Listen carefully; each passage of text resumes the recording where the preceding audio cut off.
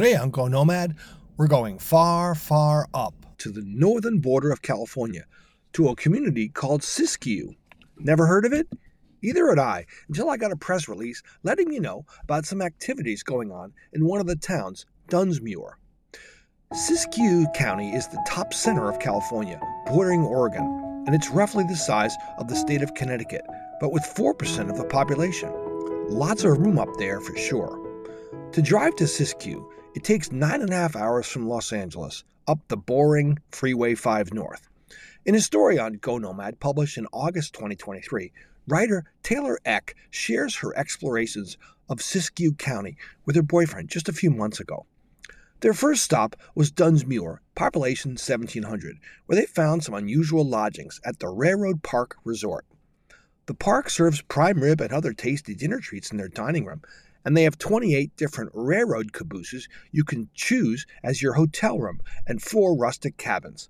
Wow, a rail fan's delight. Each caboose has its own original livery from the trains it followed over the years before retiring to become hotel rooms on wheels. Siskiyou is famous for the Sacramento River, and when Taylor chose a dining spot, they wanted to hear the sounds of the flowing rapids.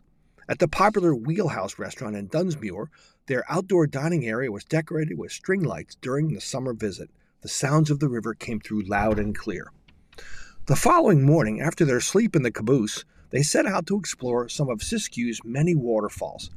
First up, near the Railroad Park Resort, is Hedge Creek Falls, about a quarter-mile hike, and the path took them behind the falling water in a naturally formed shallow cave.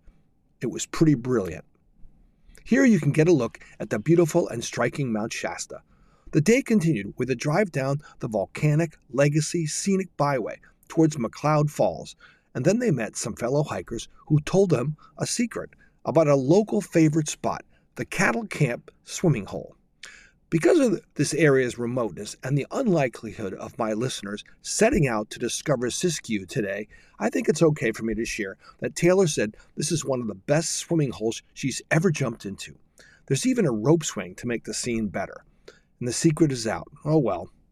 Their great day in Siskiyou continued after their swim when they made their way to the town of Mount Shasta to Yak's Shacks, which also has a restaurant in Dunsmuir about 10 miles south.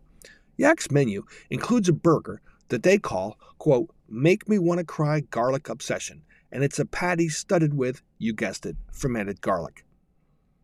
Taylor was pleased that they also had gluten-free bread.